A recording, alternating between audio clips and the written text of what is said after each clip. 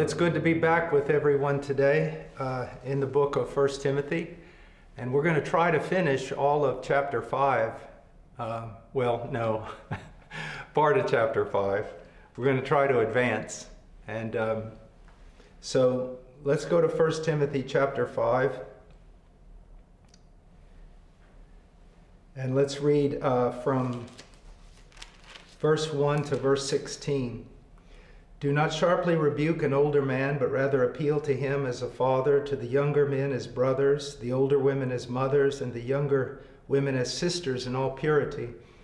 Honor widows who are widows indeed. But if any widow has children or grandchildren, they must first learn to practice piety in regard to their own family and to make some return to their parents. For this is acceptable in the sight of God. Now he who is a widow indeed, or she who is a widow indeed, and who has been left alone, has fixed her hope on God and continues in entreaties and prayers night and day.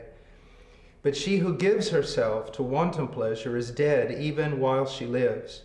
Prescribe these things as well, so that they may be above reproach. But if anyone does not provide for his own, and especially for those of his own household, he has denied the faith and is worse than an unbeliever. A widow is to be put on the list only if she is not less than 60 years old, having been the wife of one man, having a reputation for good works, and if she has brought up children, if she has shown hospitality to strangers, if she has washed the saints' feet, if she has assisted those in distress, and if she has devoted herself to every good work. But refuse to put younger widows on the list, for when they feel sensual desires in disregard of Christ, they want to get married, thus incurring condemnation because they have set aside their previous pledge. At the same time, they also learn to be idle as they go around from house to house, and not merely idle, but also gossips and busybodies, talking about things not proper to mention. Therefore, I want younger widows to get married, bear children, keep house, and give the enemy no occasion for reproach. For some have already turned aside to follow Satan. If any woman who is a believer has dependent widows, she must assist them, and the church must not be burdened, so that it may assist those who are widows indeed. Let's pray. Father, thank you for your word. And Lord, I pray that we would understand it, and not only that, but that we would submit our lives and the ministries of our churches to what you have written. Father, help us in Jesus' name. Amen. Now, I want us to begin with, first of all, understanding something, that the care of widows is extremely important. Now, I want you to think about this, not just in the context of the New Testament, but I want you to think about, how does this apply today? How should this be reflected in the church? What is the church doing? Now, at the very beginning, I want to say this. It doesn't mean that you should go out there and find all the widows in the church and begin to support them economically. We do live in a different situation, a different time, when most widows are cared for. But if we find a widow in the church who is uncared for financially, there is a wise response, and we are called to obey. But here's what goes on, I feel, many times, is that many times we live in situations where widows do not need financial help, and so we totally neglect them. But do you realize there's more than financial help that a person needs? They need spiritual help. Guess what else they need? Companionship, friendship. And so we may be in a situation where widows are being taken care of, but that doesn't mean we shouldn't make a list. And it doesn't mean we shouldn't have a specific ministry to widows. A ministry that has been formed by our study of the Scripture, by prayer, and in which certain gifted people in the church are involved, and they take it as their responsibility. Remember, if no one's name is on the dotted line, usually something doesn't get done. Who in your church ministers to widows? Do you see? So when we look at this, a lot of people will think, okay, I understand it theologically in its New Testament context, but they never ask themselves, how do I now have to live? And how does my church have to respond to what Paul has put before us? Now, how do I know that this is important? Well, first of all, his instruction with regard to widows comes before his instruction regarding elders. So he deals with this first. Now, it may be, of course, that it's because it was a problem in the church that needed to be dealt with urgently. But I think that also it does demonstrate the importance of dealing properly with the needs of widows. Also, the section regarding elders takes up 9 verses. The section regarding widows takes up 14. So again, there could be circumstantial reason for that, Paul responding to a problem, but I don't think that's all it is. It does show that this is important. Now, he says widows are to be honored. Now, the word widow, actually, it's chera, is the noun, but it comes from a noun chasm, from which we get a chasm, an opening, a hole, a vacancy. So I'm not at this moment, I'm waxing more poetic than I am acting as some sort of Greek scholar.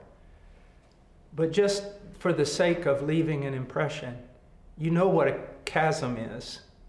It's a large gaping hole. And the word can mean figuratively a vacancy. So what would you think if someone came to you and said, I have a chasm in my heart, a gaping hole,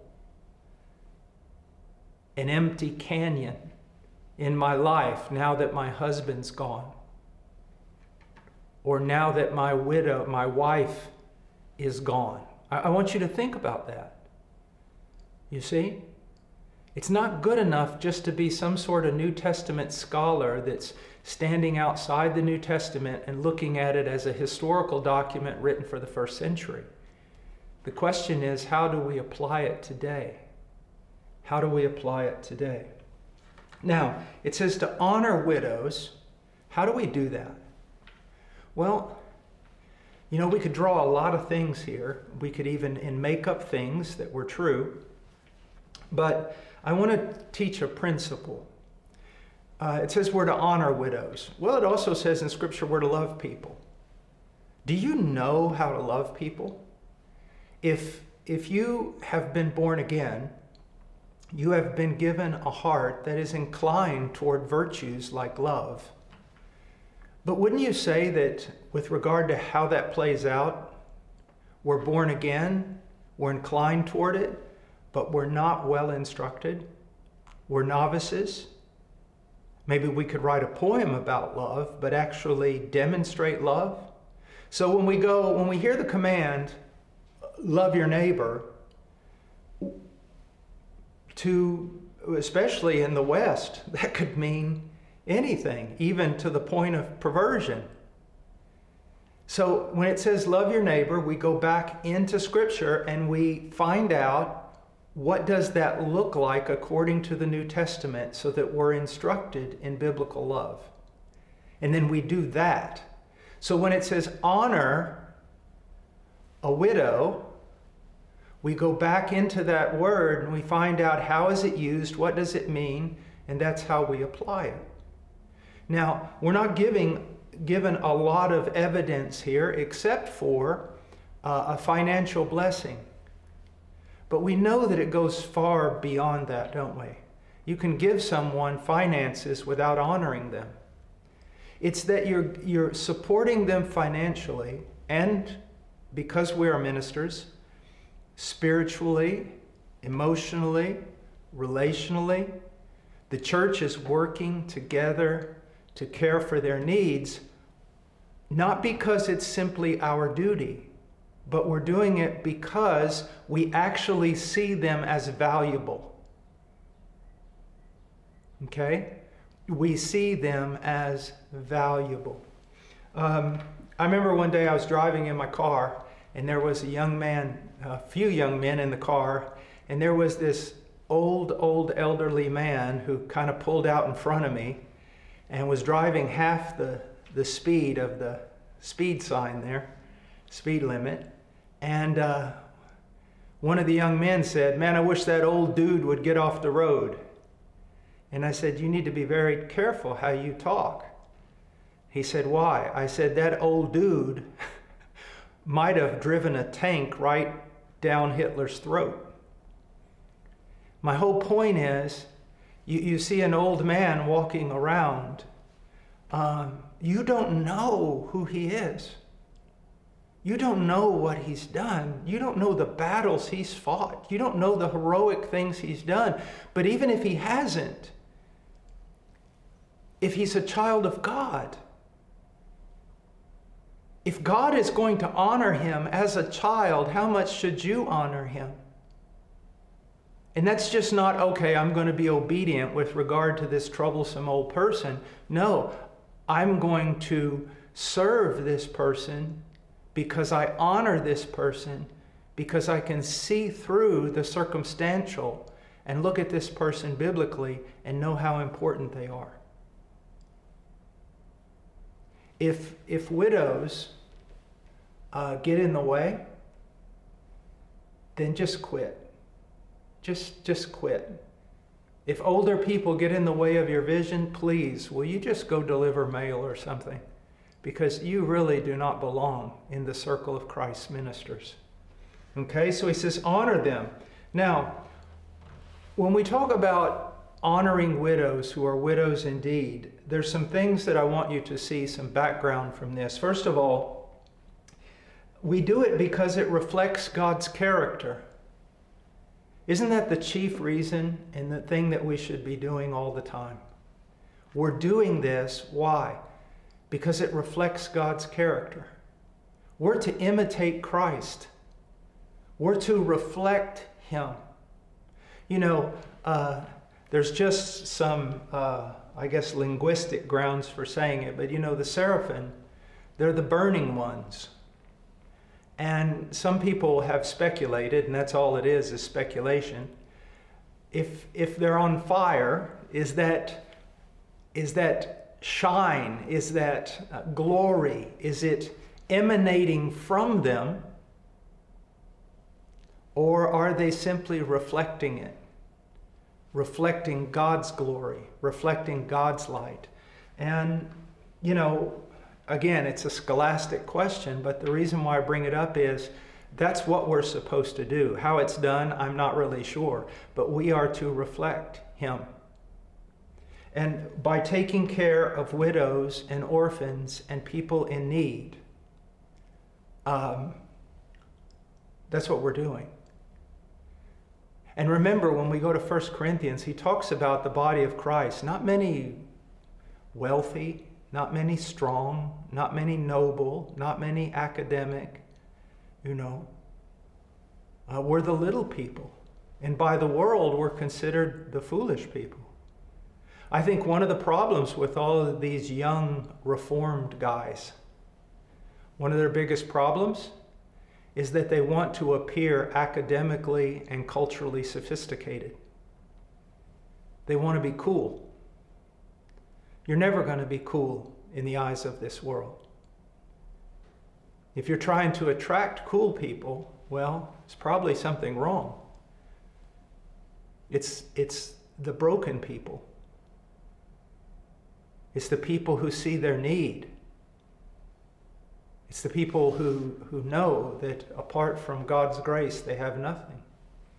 Now, God's character in Deuteronomy 10:18, it says, He executes justice for the orphan and the widow and shows His love for the alien by giving him food and clothing. Make no mistake about it, God will execute His justice for widows and orphans.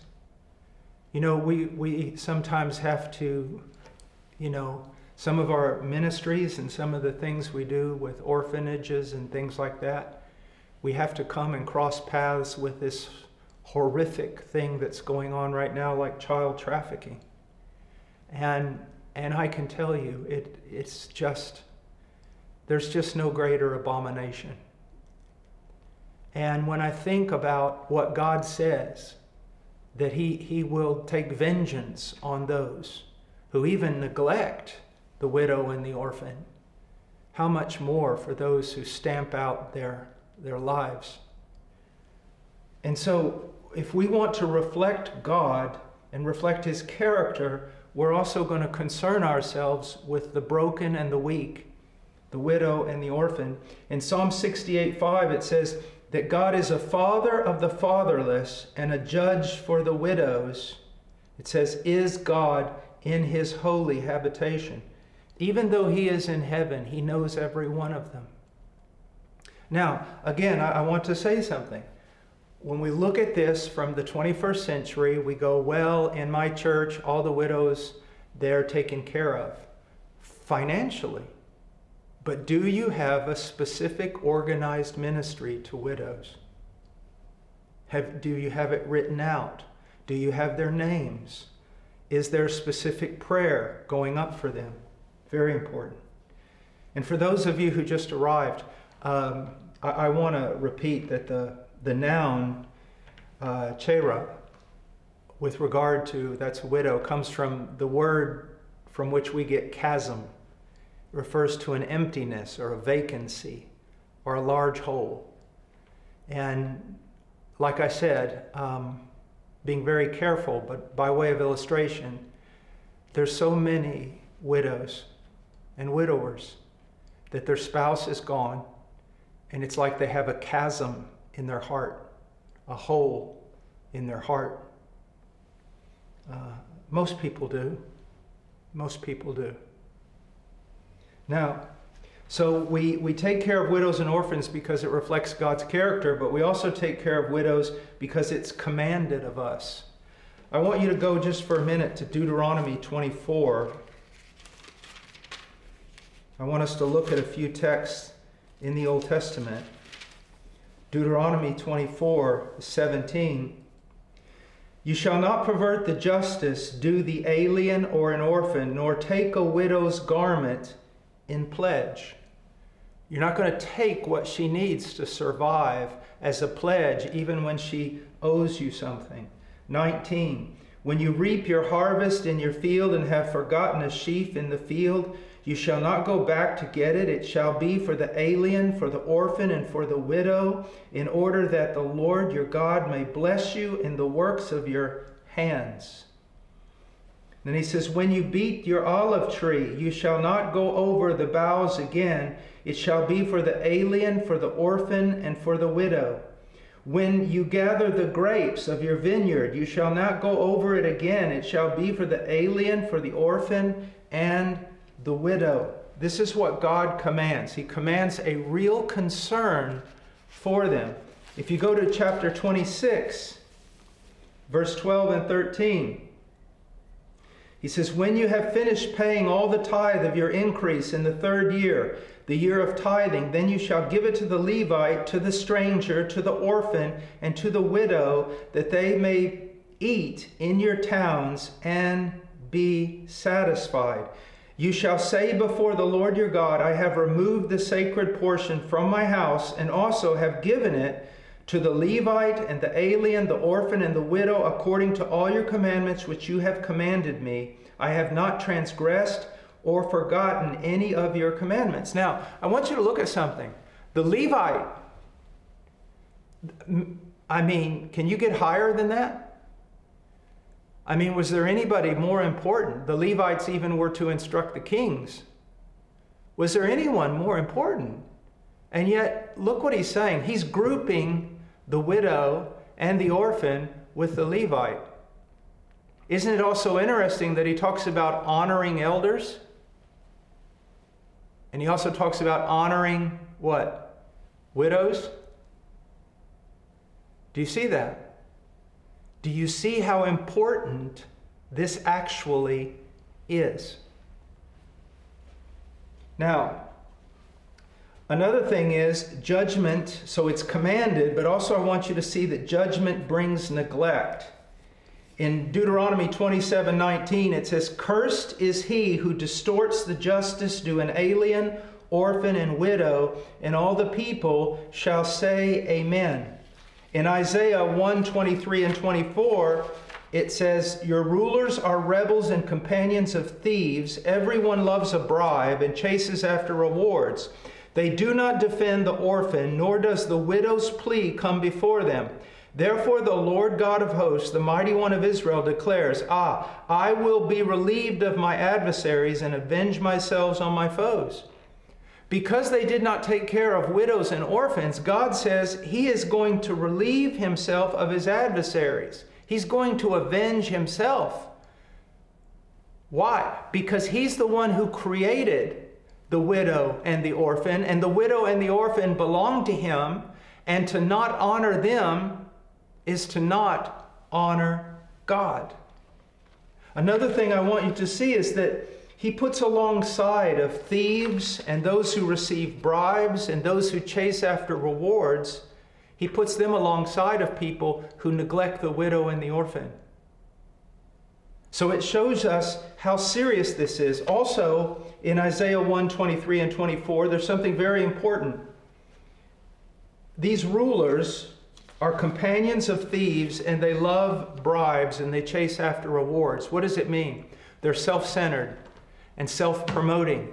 They think about self. That's all that concerns them, is the promotion of self. Now, you don't need to go to a megachurch minister to find that. We find it in our own hearts. Young men, let me tell you something. As you go on in life, God is going to reveal things about you that you did not see. He's going to show you things about you that you didn't see. And I believe that the older you get and the closer you get to going over to the other side, the more this is going to happen. Just take note, you are blind to just how self-centered you are.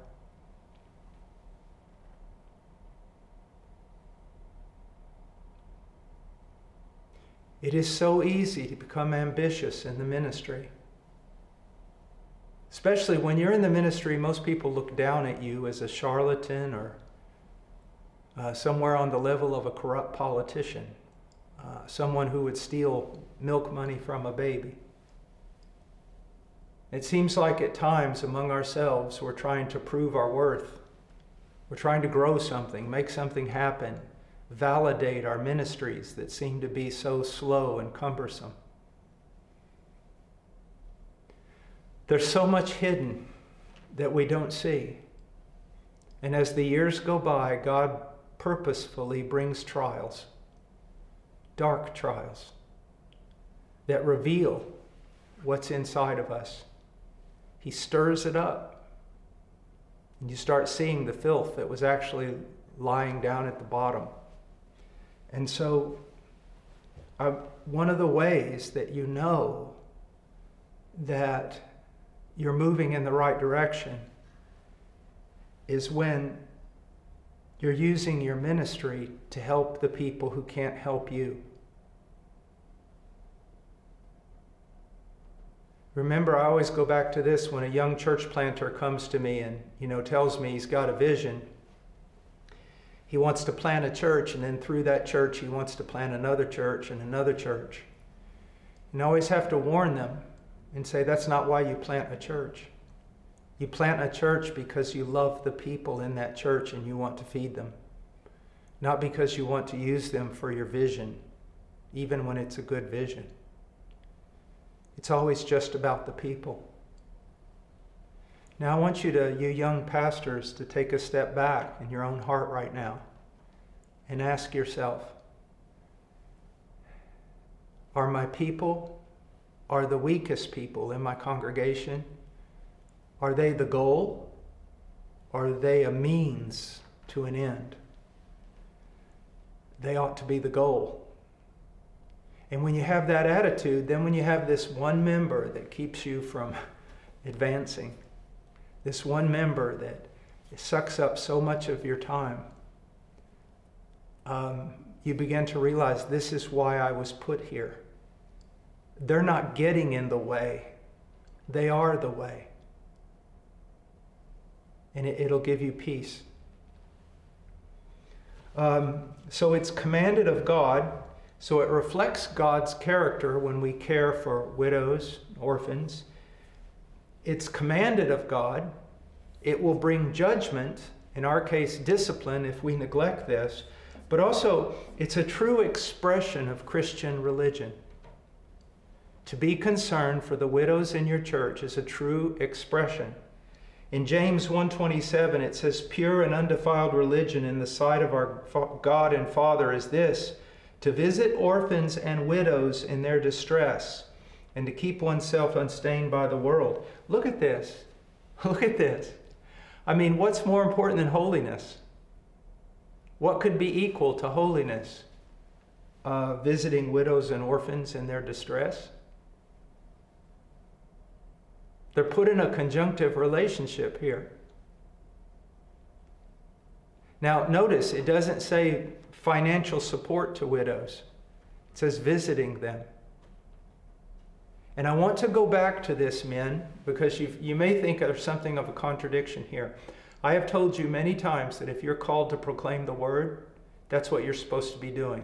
You're supposed to be studying and proclaiming. Studying, proclaiming, and praying. But you're also supposed to do what we see in Acts 6, right? You're to have deacons. You're to have people organized to care for these needs. And yes, it must be organized. It cannot be just on the, off the cuff. What are the things you're commanded to do as a church in the New Testament? You identify those things, and then you start organizing your church, not in a way that makes it grow. You organize your church in a way that allows you to be obedient to the things you've been commanded to do, and one of them is to take care of widows. I want to look at the example of Job for a second. Job 29:13. This passage, I mean, man, I know I've read it a lot of times, but it just jumped out at me yesterday in a tremendous way. Job 29:13, "The blessing of the one ready to perish came upon me, and I made the widow's heart sing for joy." Look at that. So, when someone was perishing, and Job came into their life. Now, whether this was a person who was dying and their widow needed to be taken care of, or whether this was a person who was dying or in trouble and Job ministered and worked in such a way that they were saved from it, we really don't know. But wouldn't it be wonderful if we could say this before the throne of God? The blessing of the one ready to perish came upon me. We could spiritualize that a bit. The blessing of the one who was lost and perishing in sin, right? Their blessing came upon me because I shared the gospel with them.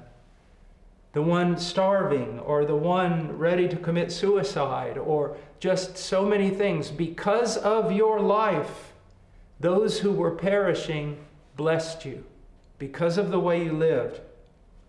And I made the widow's heart sing for joy. A widow, totally destitute, has no hope. I know a situation where a woman was tragically and horribly abandoned, terribly, totally abandoned, her children abandoned, stranded, and a group of men, I called her on the phone and from church and said this, "Sister, tell us every one of your problems." And she just, My children were stranded in a foreign country. It's this, and this. We've been abandoned. We have nothing. We have no home. And then those men say to her, every one of your problems are no longer your problem. They're ours. We assume them all. They're ours. As men, we will take the entire thing on. The only thing you need to concern yourself about is enjoying your children, ministering to your children. We will assume responsibility for everything. Do you see that? That's what men do. Don't let me hurt your feelings, but boys, that's what men do. That's what they do. Okay? None of this, bravo, macho, all this kind of stuff. If I have to, I can try to beat you up, and I'm not afraid to. But that's not what manhood is about. It's about saying, no, your problems, they're now mine. Okay. Job, I want to read it one more time. Job 29:13. The blessing of the one ready to perish came upon me, and I made the widow's heart sing for joy. Now, I want to get to something that's very important here, and we're going to talk about it in the next session. If you can, I'm willing to do several sessions today. Let's pray. Father, thank you for your word, and I pray that you will use it in the hearts of these men, and that, Lord, they and the men of their church and the women of their church would, in an organized and wise fashion, learn to care for those who are needy in their church. In Jesus' name, amen.